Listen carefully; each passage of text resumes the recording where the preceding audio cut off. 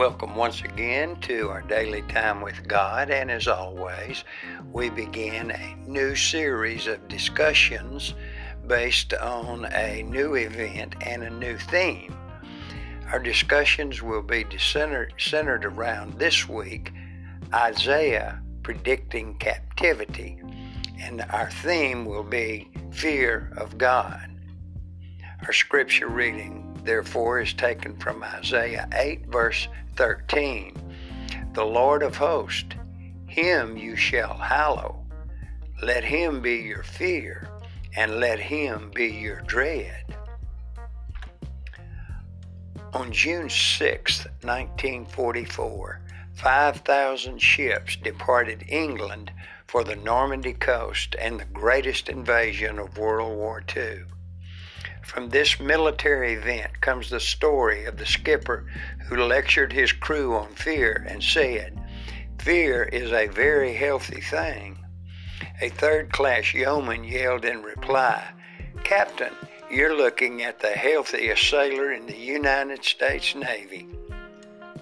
During Isaiah's time, King Ahaz and the people of Judah trembled like trees in a windstorm because of the Syrian and Ephraim alliance.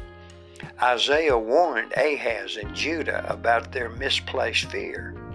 Syria and Ephraim were just two smoldering wood stubs that Assyria would put out in 722 BC. Judah should fear a holy God, and in so doing, other fears would go away, like the frequent east storm. We tend to associate fear with punishment and danger, but that shows our limited understanding of it. Perfect fear comes from our sense of awe and wonder as we get glimpses of God. John says, "Perfect love casts out fear." 1 John 4:18. Fear for the Christian is not so much about punishment as love. God-fearing people are God-loving people. Fear can be healthy, but God must be the focus. In fearing God, we express not only awe, but also trust and love.